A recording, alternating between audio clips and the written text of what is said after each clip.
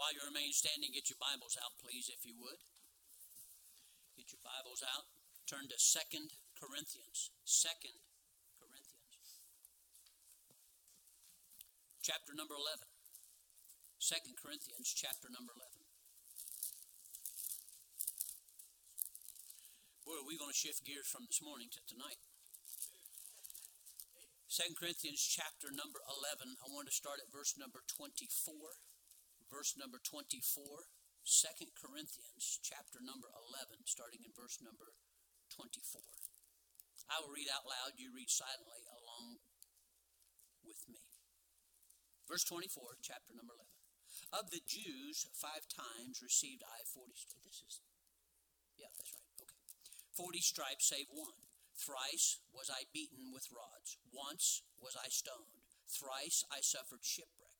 A night and a day I have been in the deep, in journeyings often, in perils of waters, in perils of robbers, in perils by my own countrymen, of perils by the heathen, in perils in the city, in perils in the wilderness, in perils in the sea, in perils among false brethren, in weariness and painfulness, in watchings often, in hunger and thirst, in fastings often, in cold and nakedness, beside those things that are without, the things which cometh upon me daily, the care of all the church. Father, thank you for the Bible. Help us, please, to be and say and do what you'd want us to be and say and do. I acknowledge right now, I don't want to stand up here by myself. Lord, to be honest with you, if you had someone else to lead, I'd do my best to be a good, everyday person in a church. But you have called me to help your people, and I'm trying my best to do that. So I would ask for your blessings tonight on your word, that as we go forward tonight, that it brings some understanding to some people. Our world is under such pressure anymore. Christians are fainting left and right, and I would like to help them. Lord, please help us tonight, and I'll thank you for it in Jesus' name. Amen. Before we get started on this song, I want to talk to you and be seated. Some of you may already know this because of the internet. There's no such thing as news anymore. Everybody already knows before the announcement's made. Is this on? A very dear friend of ours, of mine in this church, Clint Cavanis, he and his wife Karen, he passed away the other day. He graduated and is in heaven now, and he's been to our church for our marriage probably the best marriage conference team we have ever had here at our church. They live all the way out in Oregon, and once you get there, then you had to travel like 30 miles from the airport by car just to get where they live and where their church is at. Well, come to find out that just Wednesday, he preached this past Wednesday, he preached in his pulpit. On Thursday, he spent the day fishing. And on Friday, he suffered a massive heart attack. They had told him about 10 years ago that the heart surgery, he's got a lot more problems than just his heart, or had, he doesn't now. They told him this would probably last for about 10 years. That's how long it lasted. And then he went to go be with the Lord. Those of you that know Clint and Karen Cavanis, very good people. All they want to do is help. Now, please understand, sometimes when you want to help, it's greatly misunderstood. And they were greatly misunderstood by a lot of people. Our church does not happen to be one of those. And so they were accepted here, and we learned a lot from here. Because of their teaching and preaching, you would be amazed at how many lives have been changed and saved because of those two people that have been here at our church. So now we have a lady out there without a husband, kids without a daddy, and a church without a preacher. And so I would desire, and they would too, your prayer. I don't want to get too cold in here for everybody. Take care of that, please. So I want you to remember them in prayer, and it would mean a lot to them. I texted her today. I did not expect her, I'm talking about his wife, Karen, to text me back just praying for you. If there's anything we can do, let us know. If you do that same thing, I would appreciate it. You may not be able to text her, but you can pray. And so I would appreciate it if you do that. How many of you remember Clint and Karen Cavanis? I figured that you did. So Just remember them in prayer, would you? Thank you very much.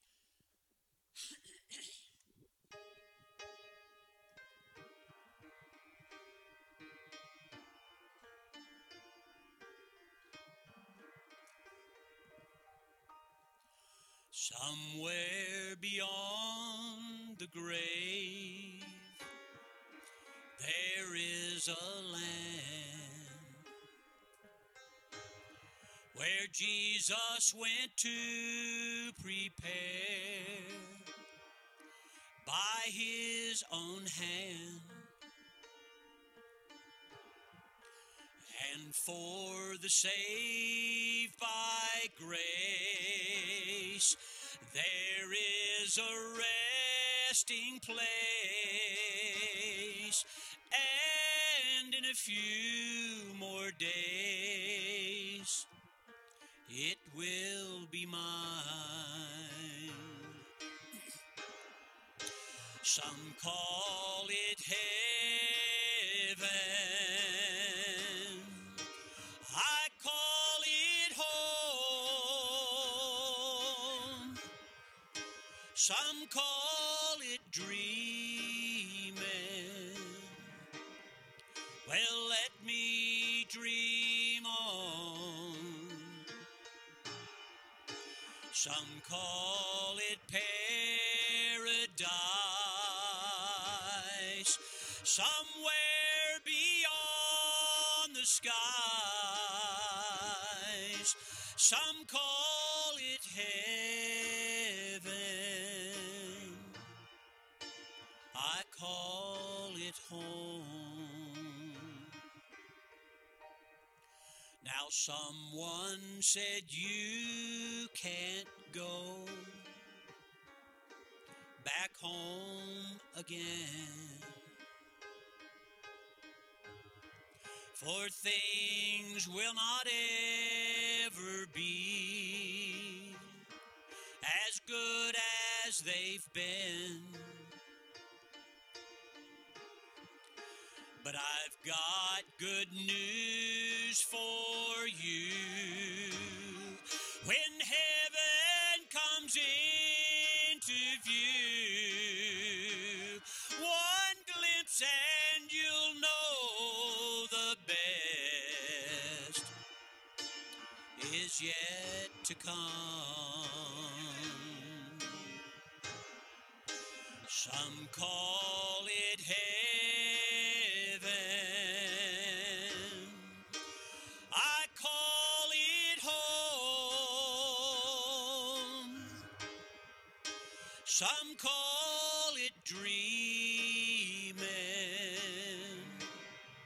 Well, let me dream on. Some call it paradise, somewhere beyond the skies. Some call it heaven, I call it home. Some call it paradise, somewhere beyond the skies. Some call it heaven,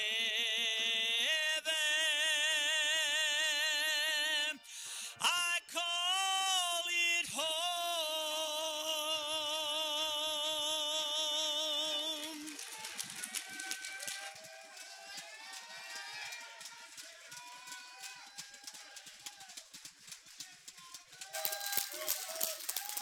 Please be seated. Thank you very much. Appreciate that. Please remember our friends out west. I appreciate that very much. 2 Corinthians chapter number 11, verse 24 through verse 28.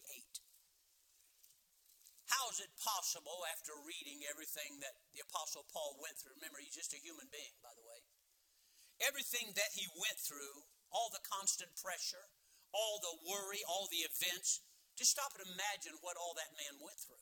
And he was saved later on in life, so it wasn't like he was raised in a Christian home. He wasn't at all.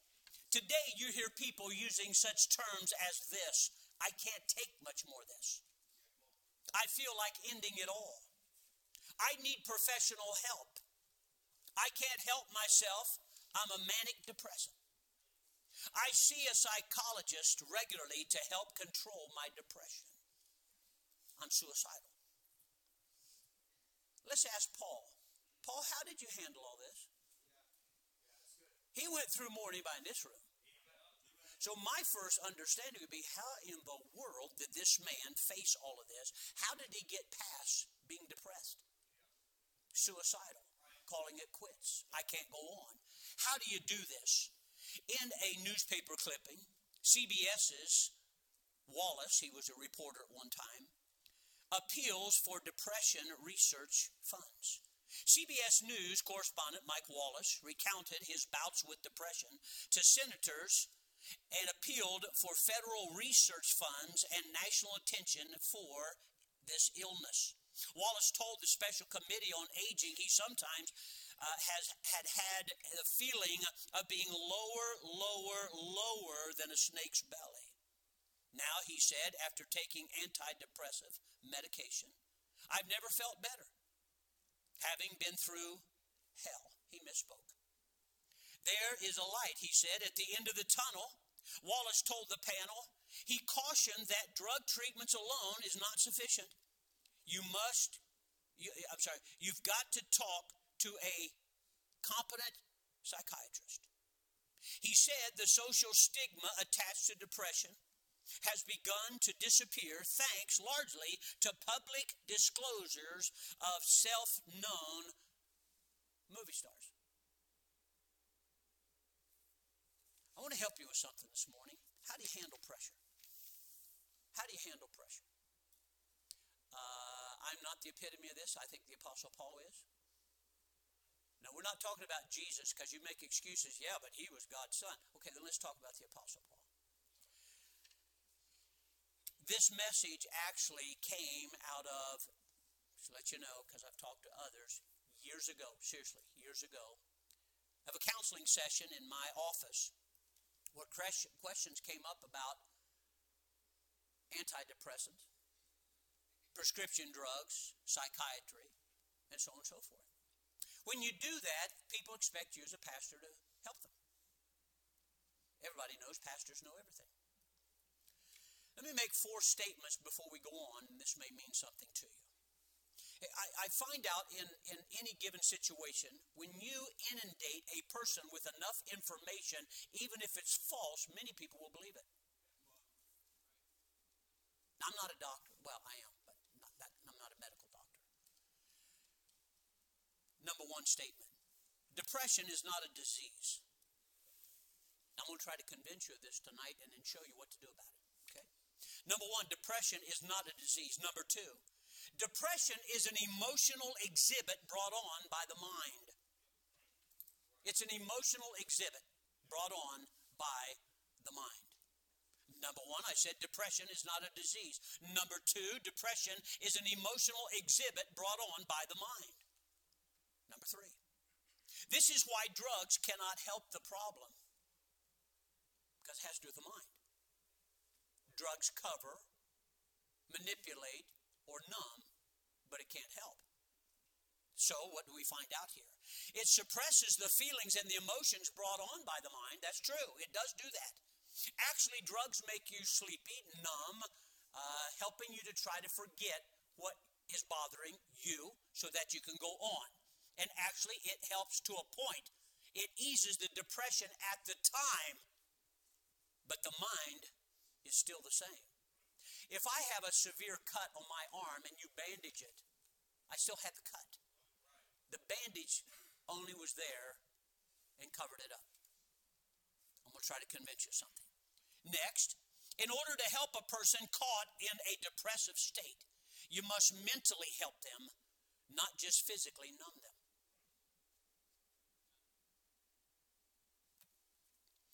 No one is born in a depressive state, nor is it inherited. Depression is a result of the thoughts of the mind. Now, I know there are people all over this world that I hate to say this. It's kind of like every heavyset person has a thyroid problem. They all do. We all do. I have one. We all do, right? We're looking for a why I have this problem instead of how do I get out of this. So, depression is the result of the thoughts of the mind. A constant dwelling on helplessness, hopelessness, negative thoughts, impure thoughts, evil thoughts, ugly thoughts, dishonest thoughts, sad thoughts in the mind. In the mind. Look, folks, whoever or whatever controls the mind controls the person. It's not the other way around. Whatever happens to the body still has to go through the mind, and the mind is called the head for a reason. Everything gets its orders from the mind. So thusly, if the mind is evil affected or wrongly affected, it tends to come out in our body or our actions. Does that make sense to you? When a person, sinner or Christian, gets caught in a circle of this kind of thinking, he loses control of his mind. You have a will. That's what I meant. You have a will. God gave it to you. And the Bible says that it is a law of God that's called the law of the mind, which is the will. Romans chapter 7, I believe it talks about that. God gave you a free moral agent. Unless you were an accident or you have a permanent chemical reaction, something is wrong here. That's the person I'm trying to address right now. He loses control of his mind, then his emotions, and then perhaps even then his life. It's a progression. It's a progression. So we asked Paul, how could you sing at midnight in prison after being beaten? How could you do that? I can't do that. See, we just write ourselves off, right? Now hold on. Are you telling me God loved Paul more than he loves you? Are you telling me God allowed Paul to do something physically or mentally that we don't have the capability of doing? If God asked us to do, yes, we can. Let me ask you this too. How could you, Paul, write letters from in prison, to encourage people to live for Christ? How could you do that? How can you have that kind of an attitude and spirit after all that you went through to actually care for other people? How could you continue to care about others and the souls of lost men after all you went through? Man, I'll tell you right now, forget that stuff. If this is the way Christianity is, I'm done. How could he do that? I want you to turn, if you would, to Ephesians chapter 6. Ephesians chapter 6. Now, we got to get through this whole lesson here now. Okay? How many brought your lunch? Good, wonderful. Thank you. Ephesians chapter number 6. Drop down to verse number 11. Now, you've got to listen to all this. If not, you'll go from here reading into what I said more than listening to what I said. It's like people do the Bible. A lot of people read into the Bible instead of just reading the Bible and let God tell them. Does that make sense? We do it all the time. Down to verse number 11. Put on the whole armor of God that you may be able to stand against the wiles of the devil. For we wrestle not against flesh and blood, but against principalities, against powers, against the rulers of the darkness of this world, against spiritual wickedness in high places. Verse number 13. Wherefore, or because of that, take unto you the whole armor of God, that you may be able to withstand in the evil day, and having done all to stand. Stand therefore, having your loins girt about with truth, having on the breastplate of righteousness, your feet shod with the preparation of the gospel of peace, above all, taking the shield of faith, wherewith you shall be able to quench all the fiery darts of the wicked. I'll get back to that in a little bit. Verse 17, and taking the helmet of salvation and the sword of the Spirit, which is the word of God, praying always with all prayer and supplication in the Spirit, and watching thereunto with all perseverance and supplication for the saints. Look at verse number 11. Verse number 11 says, put on the whole armor of God. Now this is speaking about an evil warfare. Okay, we don't fuss with flesh and blood. That's not what's causing our problem. That's what gets blamed.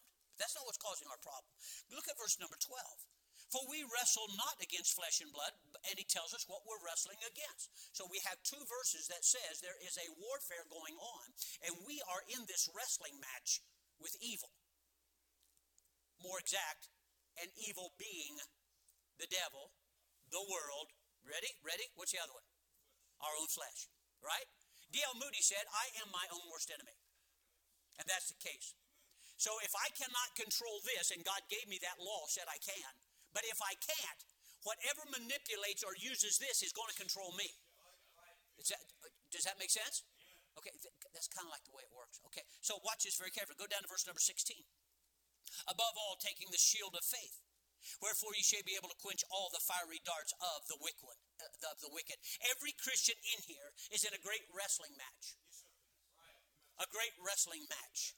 As the evil one wins, he puts pressure on us to pin us to the ground. So every time he pushes us farther and farther, and the more we give in, the more he keeps pressing to pin us to the ground.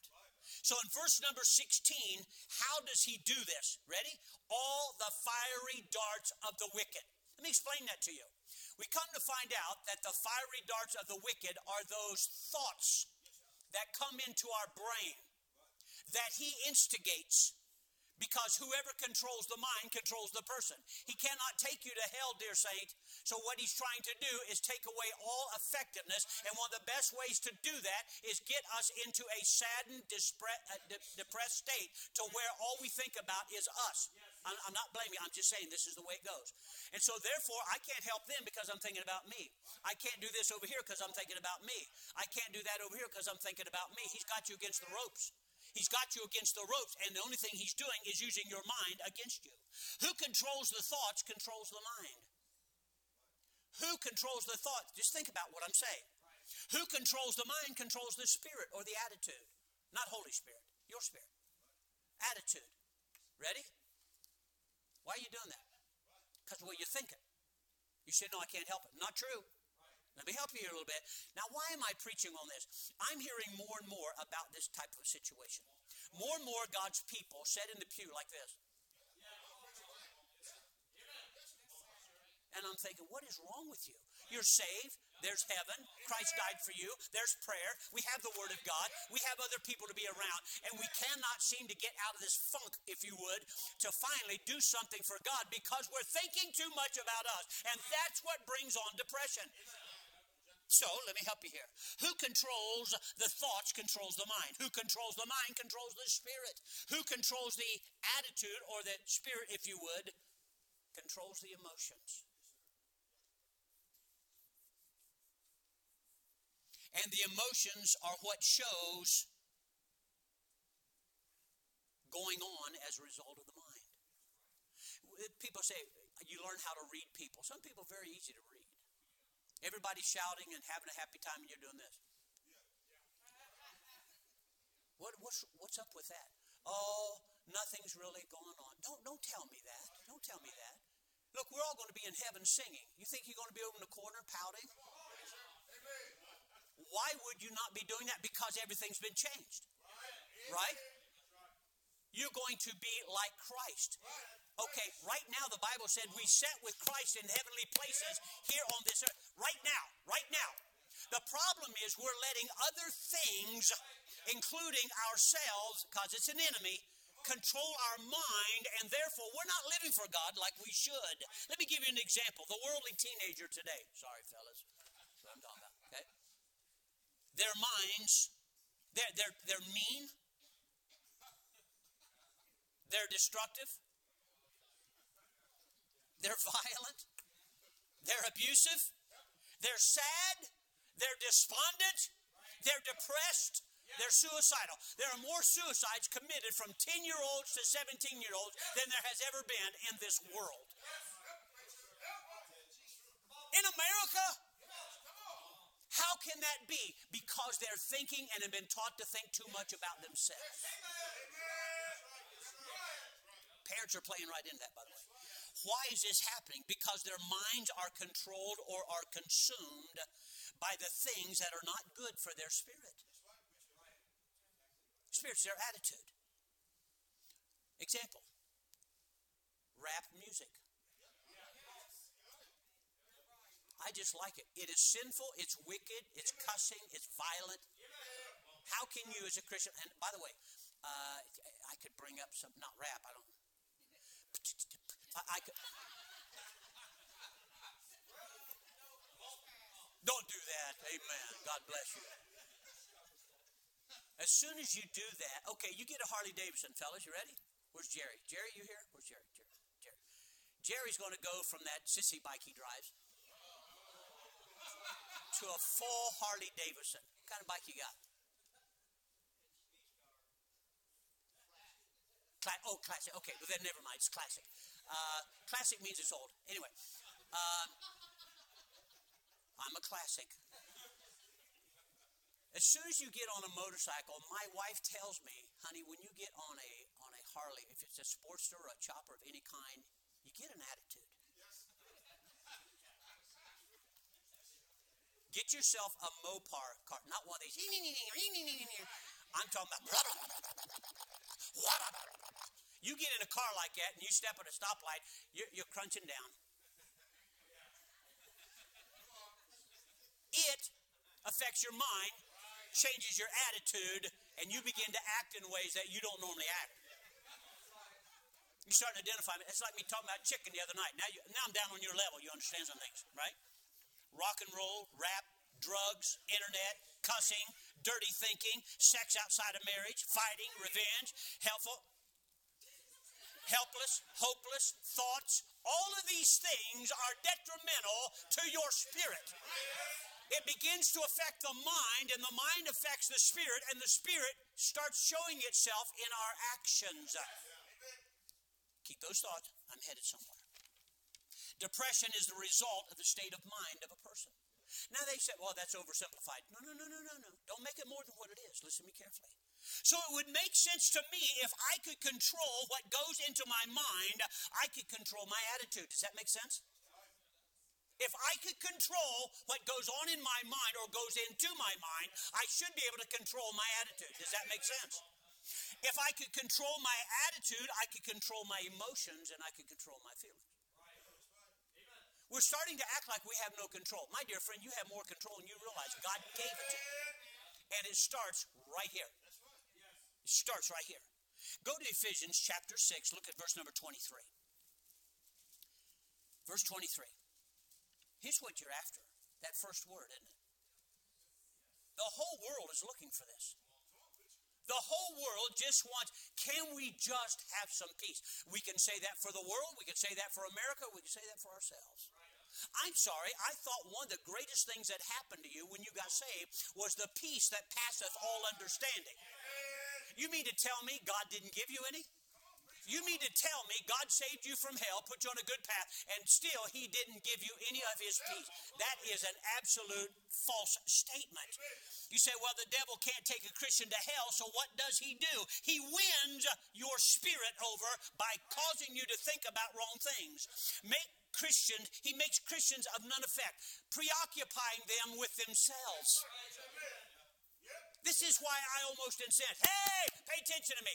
Snap out of it. Snap out of it. Get your mind centered back on what it should be. What causes so much depression and so much anger and so much out of controlness is we're not thinking the way we're supposed to be thinking.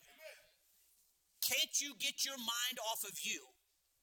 If you did, you'd begin to win souls, teach a Sunday school class, work a bus route. But you see, I think about me too much. Thus, you have become your own worst enemy. Turn to Acts chapter number 14. Acts chapter number 14.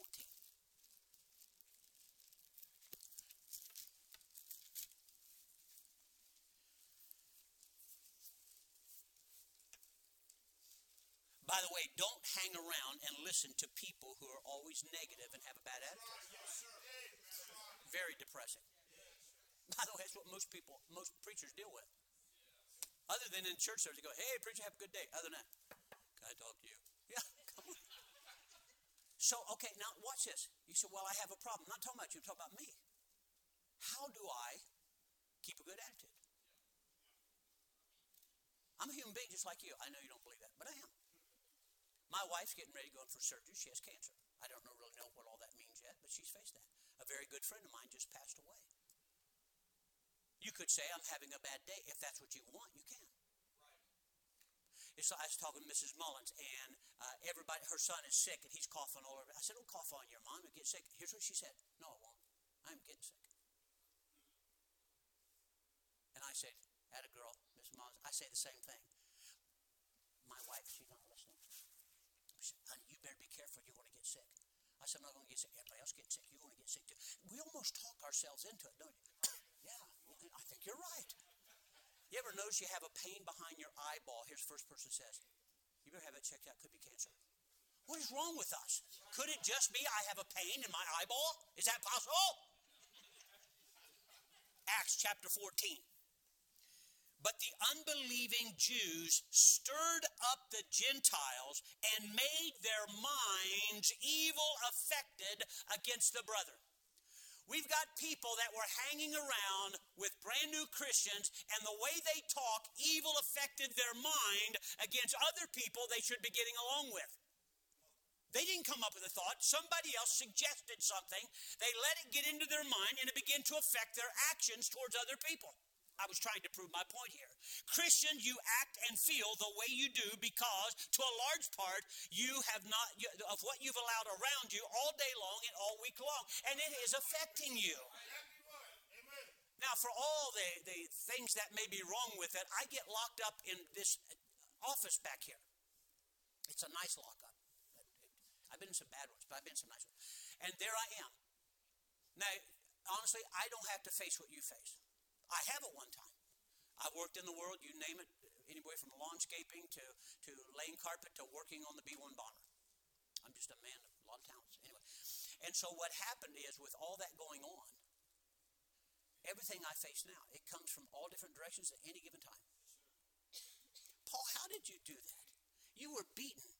You were stoned outside of a city. Actually, they thought you were dead. I think you were dead. He went to the third heaven. Whether in the spirit or in the flesh, I know not, he said. He was shipwrecked, beaten with clubs. Not only his own countrymen turned against him, and then the cares of all the churches. Now just tell me, in comparison, what are you facing? I'm not downplaying what you're going through. I'm trying to let you know what extent you can overcome if you start thinking the way you're supposed to be thinking. You see, it affects the mind. It's like the arrows we just read about, the fiery darts of the wicked, trying to get you to see and experience and think on something that is not good for you. Therefore, whoever or whatever controls the mind eventually controls the person. Whoever controls the person, eventually it's coming out. And that's what we see. Your ears are not trash cans. Why do you listen to trash? Your eyes are not cesspools. Your feelings are not to be like a ping pong ball slapped and knocked around at any given time, any way somebody else wants you to go. But this seems to be like we're helpless against this. It's not true. God has made a way for us to live for Him. 2 Corinthians chapter number 10. 2 Corinthians chapter number 10. Is it too warm? We okay? Okay, good. Wonderful. 2 Corinthians chapter number 10. Now, I'm going to bring up the Bible because we're in church. Other than that, I don't talk about the Bible. No, I'm kidding. I'm on the job. I don't talk about the Bible. I talk about the Bible everywhere. 2 Corinthians chapter 10. Drop down to verse number 4. Now, I want you to listen very carefully. Don't read into the Bible and don't make excuses for yourself as you read the Bible. Just listen to what God has to say. Right? For the weapons of our war, see, we're talking about this warfare again. But watch what he turns it into. Are not carnal, that means fleshly, but mighty through God to the pulling down of strongholds, casting down, go ahead, read it, imaginations, and every high thing that exalteth itself against the knowledge of God, and bringing into captivity every, what is it? Every what? Thought to the obedience of Christ, and having in a readiness to revenge all disobedience when your obedience is fulfilled. Strongholds. You know what strongholds are? It's a real good illustration, but I'm running out of time. I'm going to tell you anyway. When we were fighting the Japanese and we went over into the islands over there in the Pacific, they built what they called pillboxes. Now, they knew that eventually this is a way that their enemy is going to come. So before they ever got there, they built these reinforced concrete and steel bunkers called strongholds. because they knew one day right is going to come along and try to get them out of there. And this is what happens. Even now, many are saying like this, yeah, but see, that's not me. Yeah, but see, that's not me. So what's happened is over time, you have built or allowed the world to build strongholds in your thinking. But my God said, imaginations and every thought can be brought. So strongholds are something that's fortified. He said, pull those strong arguments down. Those arguments you've got in your head, if they go against the Word of God, you got to pull them down. You got to get rid of them. Okay, and you can't. Then look at verse number 5. He said imaginations. Imaginations is reasonings, conscious thoughts of anything. He said this, that exalteth itself against the knowledge of God. So if God said this is the way it is and you say no, you got a problem in your head. You've allowed something to take the place of truth, and it is exalting itself against the knowledge of God. Actually, what it's doing is fighting. It's defending its right to do what you want to do. So we call that a stronghold. We come to find out, exalt anything against the knowledge of God. That's God's word. Anything, you, your friends, things around you, arguments, reasonings in your mind, the Bible said, bringing into captivity every thought to the obedience of Christ. A depressed, bad attitude, emotional, out-of-control Christian is a contradiction to the power of God. It is a contradiction to the power of God. You saved? I'm saved. I'm saved. I like being saved. Here was a guy, speaking of me, hated everybody, hated everything. You said you hurt somebody. I don't care. What do I care? I was so depressed and so angry with everything. And by the way, you know what did all that? I'm sorry. You know what allowed all that? I did. I allowed that. Nobody can make you hate other people. But our society is doing a pretty good job putting into people's minds what they should like and hate. That which is good is evil, and that which is evil is good. And our society is teaching it, and we're going like, yeah, but that's wrong. We don't even know why. So what do we run into here? A depressed, bad attitude, emotional, out-of-control Christian is a contradiction to the power of God. If you would be honest, if you backtrack the sadness, the despondency, the discouragement, the depression way that you feel, you check it out, what it is and who it is that you have allowed to occupy or control your mind, you'll find out they are the fiery darts of the wicked. Talked about in Ephesians. You say, no, I've always been this way. Nobody starts off in life with predetermined ideas. We all start off these slimy little human beings, right? I've always been that way. No, you haven't. What you are right now are the people you meet and the things you've read. Okay, if that's true, whatever you are right now, whatever way you act right now, is because of what you have allowed into here. I just determined I'm going to have a good day. Well, you don't know how things are going to turn out. Outside circumstances does not have to dictate the way I act. You think it has to. It does not have to. Okay? And so what do we find out here? You check it out. What it is and who it is that's allowing you, that is trying to control your mind, and you'll find out, ready? Your music, TV, cussing, gossip, negative talk, self-pity, unbiblical reasoning, sin, wickedness, bad thoughts, pride, jealousy, strife. I'm probably not talking to anybody in here, probably somebody down the street. Nudity, arguing, rebellion, sad thoughts, helpless thoughts, hopeless thoughts. Most people are depressed just hearing me talk about all this. It'll depress your average Christian just by hearing all of this. No, watch the news tonight before you go to bed. They'll change your spirit just like that. You go, boy, we had a great day. You won't believe what happened over in Europe. Oh, my goodness. Do you see that? Oh, yeah, they're burning this down. They're shooting each other. Oh, no, it's terrible. And it had a bad effect on you, didn't it? And you're using that as an excuse on why you're acting. No, you've allowed it to affect you. Just mentioning all of this has an effect on us. So look, I say don't dwell on it. Let it go. It's like hurt. There are people in Christianity, you keep telling me you cannot let certain hurt go.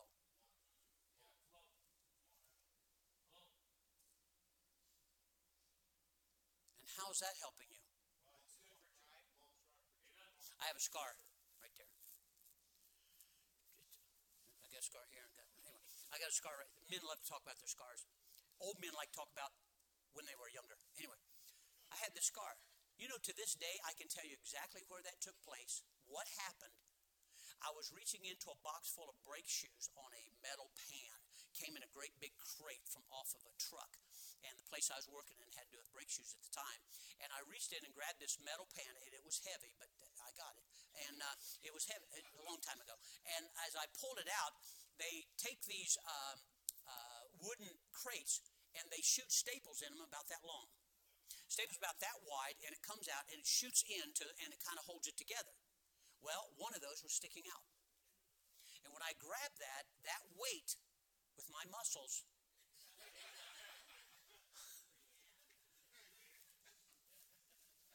it tore it from up here all the way down the middle of my hand. And I don't mean it cut it. It tore it. It ripped it open. That's what I said.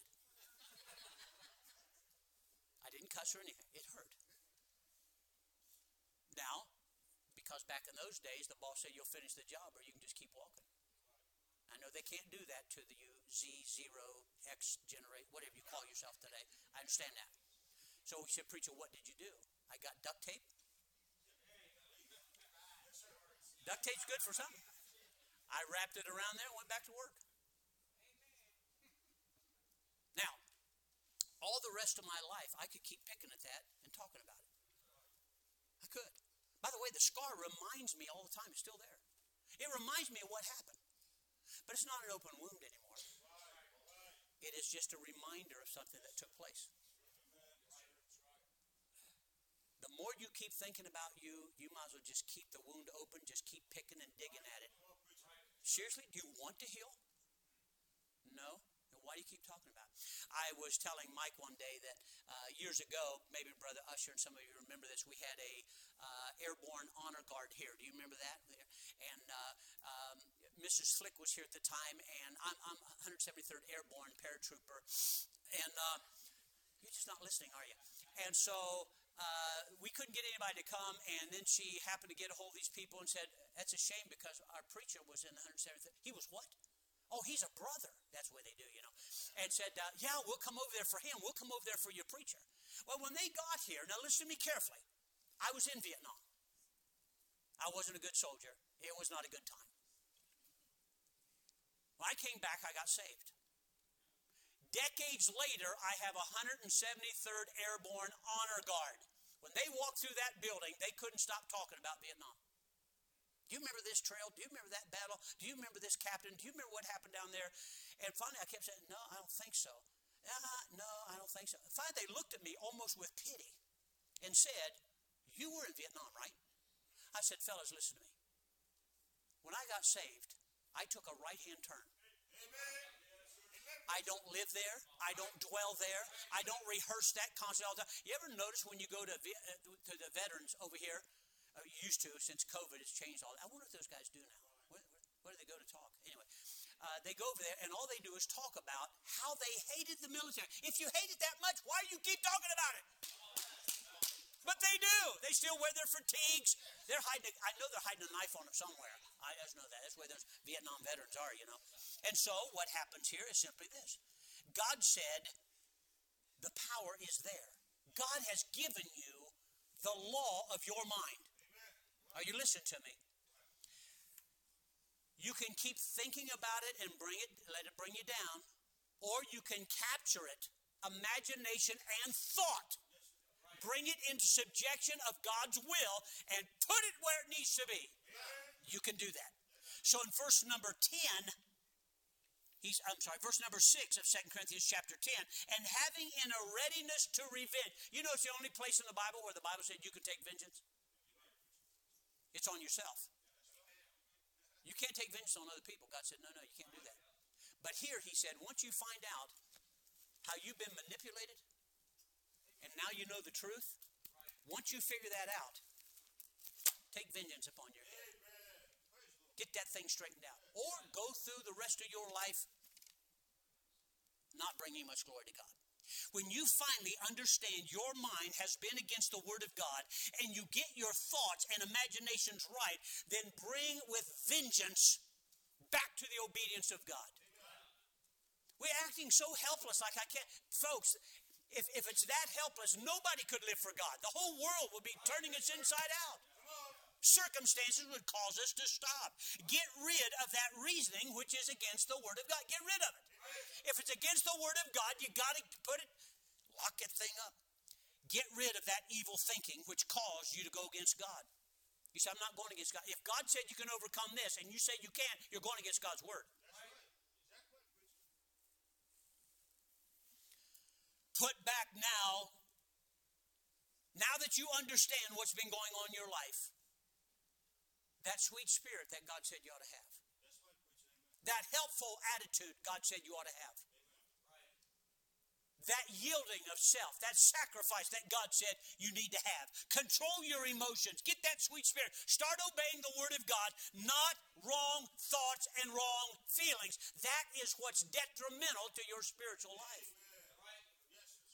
How many of you know the song Zippity-Doo-Dah? Zippity-doo-dah, zippity-yay. My, oh my, what a terrible day. Do you know what happened to me?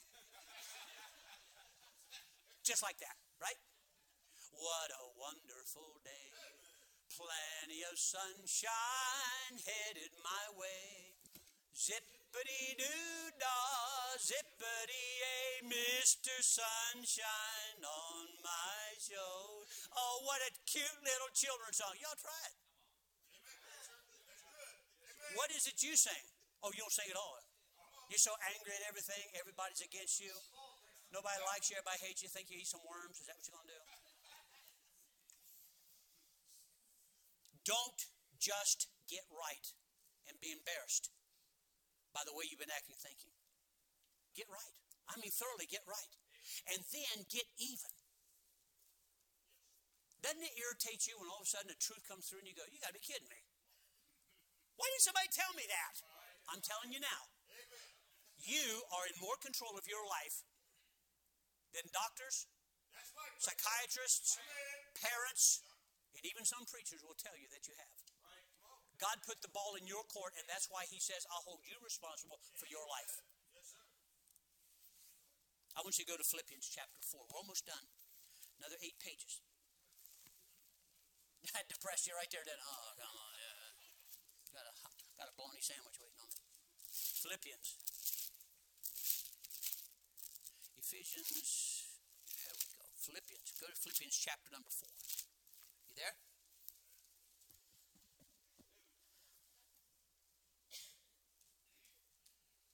What's controlling your mind should be you. What's controlling most people's mind, which comes out, you say, you don't know my mind. No, but your actions are showing what's in your mind. That's the way it works. Okay? Most people, just whatever comes in, is what we respond to. Like a ball in a pinball machine. I don't want to go that way, but it hit that bumper and it has to go that way. That's what it does. And God said, you're not that way. You have a will. I gave it to you. You decide. Here's what's truth. Everything else isn't. You make it your choice. That's what you have to do. Look at Philippians chapter number 4. Go down to verse number 6. Chapter 4, verse number 6. Be careful for nothing. That doesn't mean throw caution to the wind. He's saying don't worry about it. Don't fret about things. Don't let it gnaw away at you. Quit worrying about all that stuff. You just raised your hand and said, I'm a born-again Christian. I'm a child of God. Did you not? So he said, be careful for nothing, but in everything, by prayer. Do you pray? Do you pray? It's no wonder you're depressed. Supplication. That's begging in prayer. That is requiring of God over and over again. Do you do that? With thanksgiving. I'm thankful I'm a Christian. I'm thankful I'm saved. I'm thankful I had 3 donuts today.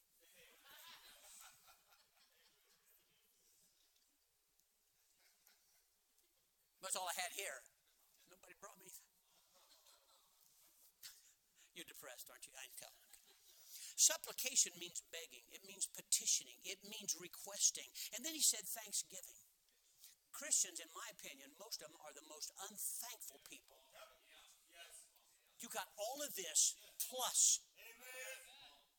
And we keep acting as though God hasn't done anything for us. Thankfulness takes thankfulness. The reason you're not thankful, you didn't stop to think. You know, some of you didn't hardly have any friends at all before you came here. Most of you were not saved till you came to this church. Many of you, your marriages fall apart till you came here. It wasn't because of what's here necessarily. It's because of your thinking changed. You decided, God said that, I'll do that. You controlled your will. You agreed with God, and things begin to work for you. And so you need to learn to think upon what you do have and quit thinking about what you don't have. Look at verse number 7. The peace of God. The whole world wants peace. Turn that up a little bit. The whole world wants peace. And yet the Prince of Peace, they don't want to have anything to do with. How about you? Let's quit talking about the world situation. Let's talk about your situation. In the middle of all the heartache and the worry and the trouble, why is it, child of God, your father, your elder brother, the Prince of Peace, you have no peace? Why is that? It doesn't mean you won't have any trouble. That means in spite of the trouble, you're still going to be okie dokie. That's in the Hebrew. So, what does he say? The Prince of Peace. Without the Son and obeying him, you're never going to have any peace. Then look at verse number 7. He said in verse number 7 here, and the peace of God which passeth all understanding. I don't understand how those Christians can act like that with all they're going through. That's what people ought to be saying about you. When you start agreeing with the world about your condition, your attitude, your actions, you're in trouble. Because they don't know the first thing about God. Watch what he says. Shall keep your two things. Here's your problem.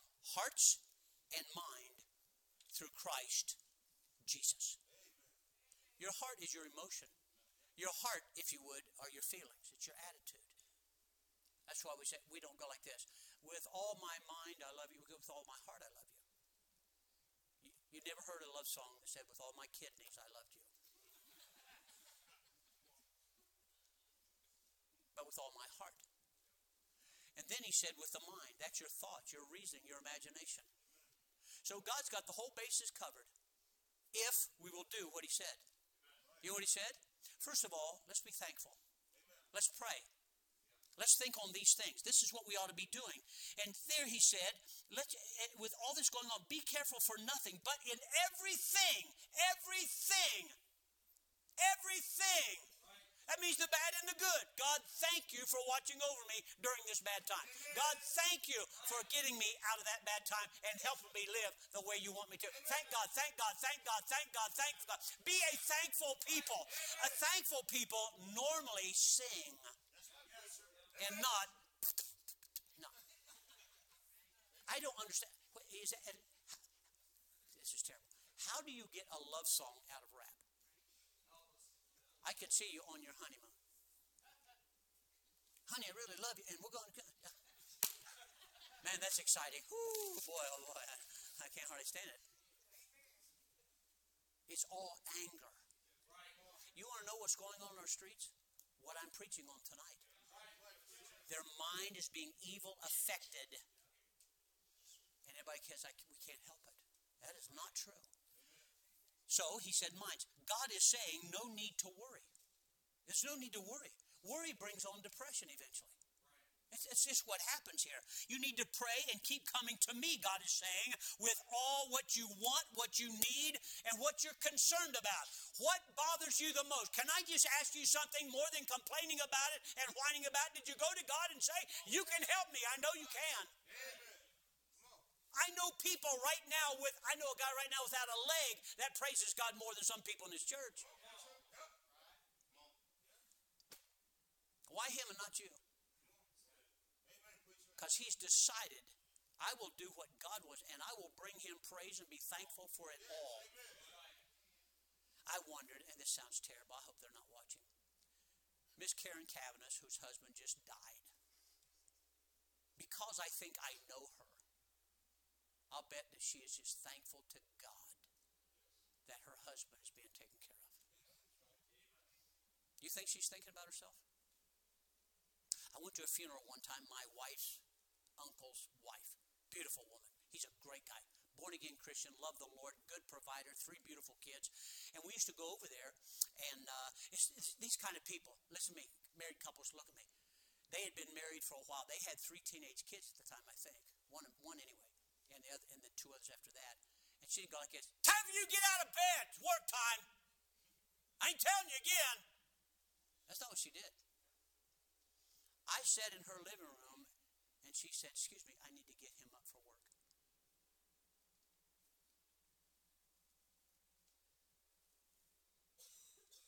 Honey, it's time to get up. Time to go to work, sweetheart. Come on. You ready? And they just stayed there for a while and enjoyed each other's company. Do you know what the difference is? Are you the yelling kind? Now with your kids, it's fine. They won't get out of bed, get an ice cold glass of water, and just dump it on them. See, they're gambling. You won't do that. They won't ruin the sheets. I'll ruin it in a minute. What do you mean, oh, I will. Now, watch this very carefully. When you do this, God said, "I'll calm your thoughts, and I'll bring peace to your heart."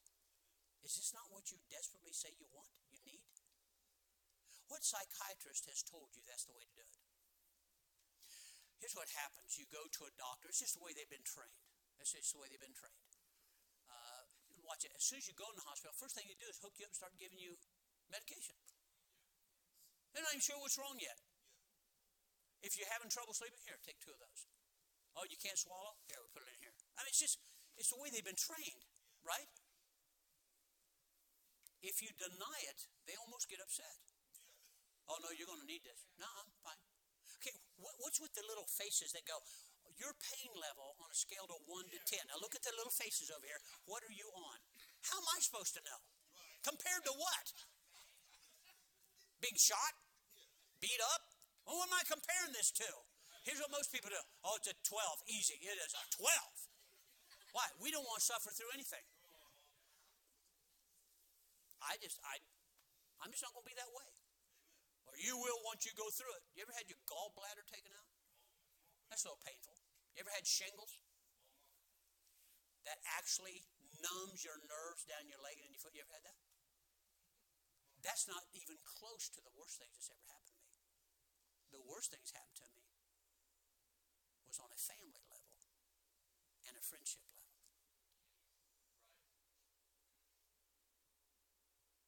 So, Paul, how can you go on?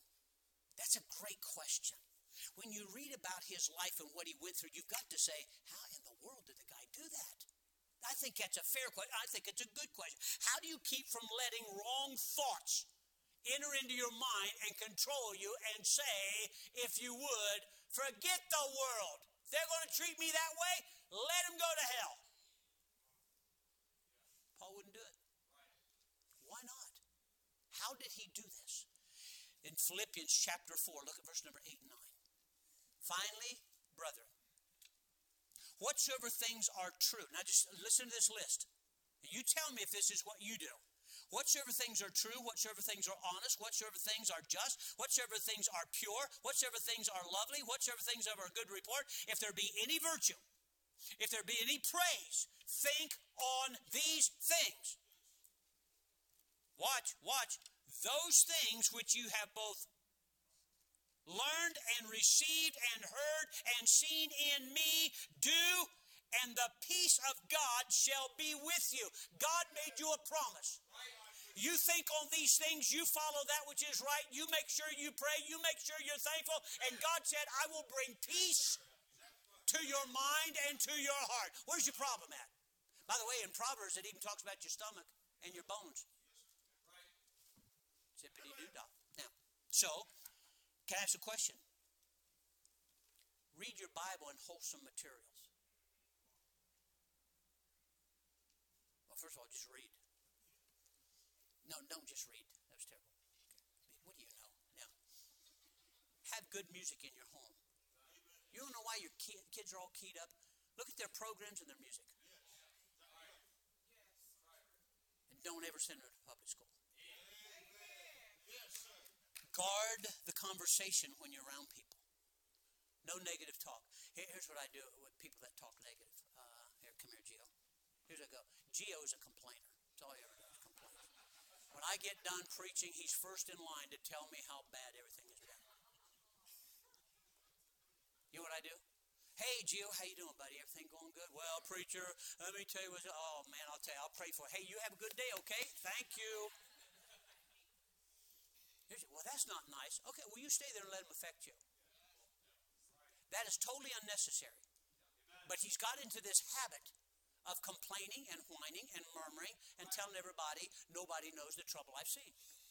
He should be singing Zippity-Doo-Dah and not the other song. Is that right? But he's got this into his head. Everybody needs to know the sorrow that I've seen. Everybody needs to know the pain that I've gone through. Everybody needs to know what's happening in my life this week. Can we not just talk about, have prayer, and let's go on? Can we not do that? He is quite the complainer, by the way, if I point that out to you. Yeah, maybe. Get out here. No gossip. Gossip would destroy your spirit. Whether it's coming from your mom. Did I just say that? No, my mom wouldn't gossip. If she talks about others, that's called G-O-S-S-O-P, gossip. That's what you spell? TV and radio. Shows on TV, listen to me carefully. What do you think? It makes you feel good? Look, you can't even watch a football game without yelling and screaming and hinging on cussing. That stupid idiot, he got paid Brady, $300 and some million to be a commentator? Now that's enough to depress you. Here I'm giving my life to others, and what do I make? Who knows? There we go. Now, so, watch who you fellowship with. You can't just fellowship, not even in church. Now, for those of you that are so perfect, nobody in here can come to your level. You have way too much pride, and you need to be humbled. People who reason against the Bible, you need to stay away from. People who argue against and question your stand, your principles, and what you do. And then look what he says in verse 9. Do. You're going to have to do this. You can't just read it. You can't just quote it. You can't just find it in the Bible. You have to do these things. You must do it. This is done on purpose. All of that was the introduction.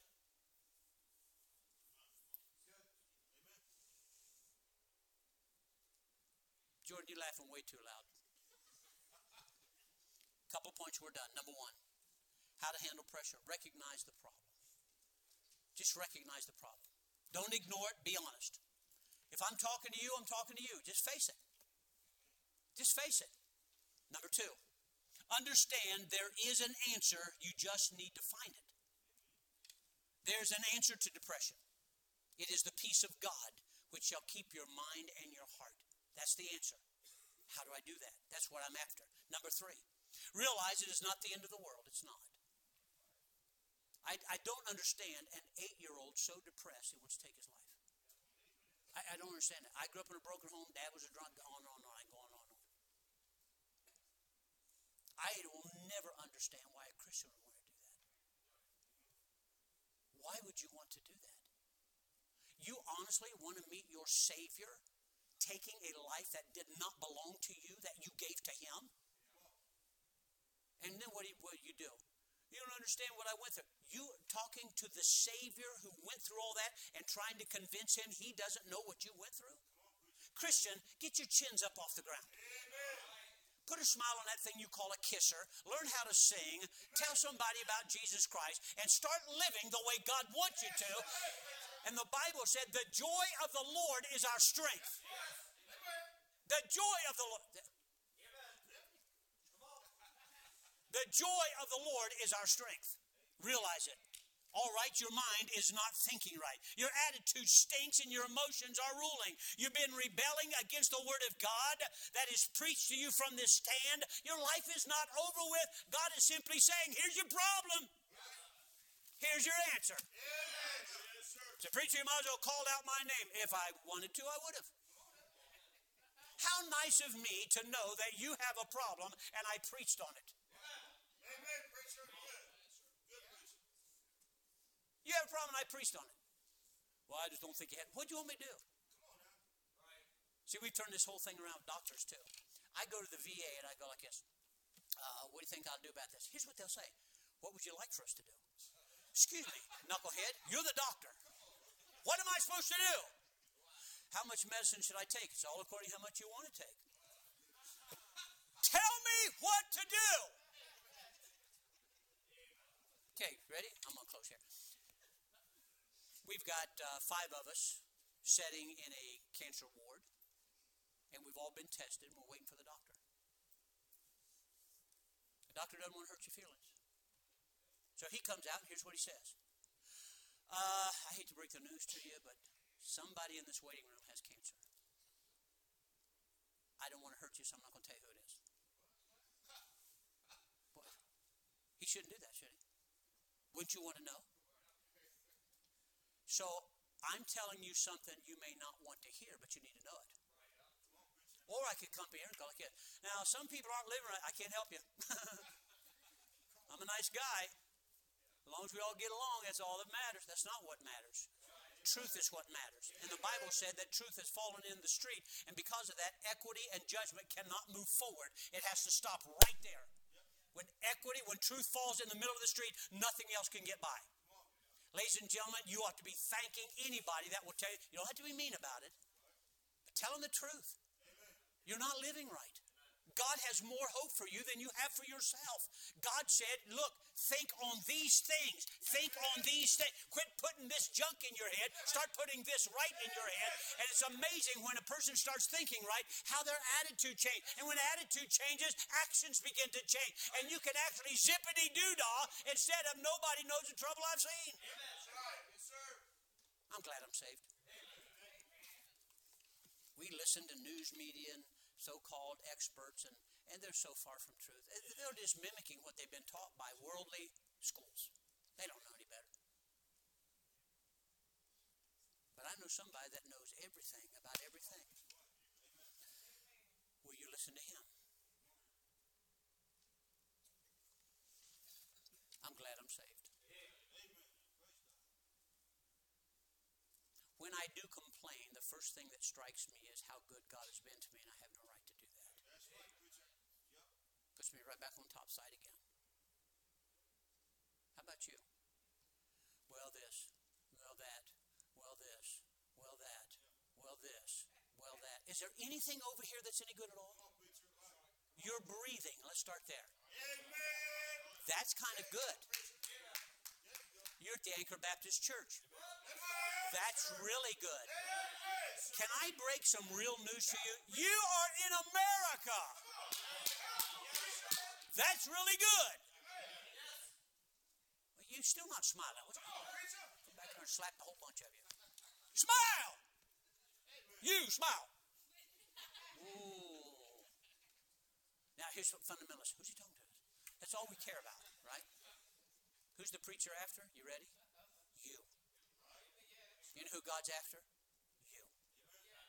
Do you know he knows when you're lying to yourself and to others? He knows that. You're only going to fake it for so long. Because who or whatever controls the mind eventually will control the person. What a shame when Christ said, I can get you out of this if you let me. Let's pray. Father, thank you.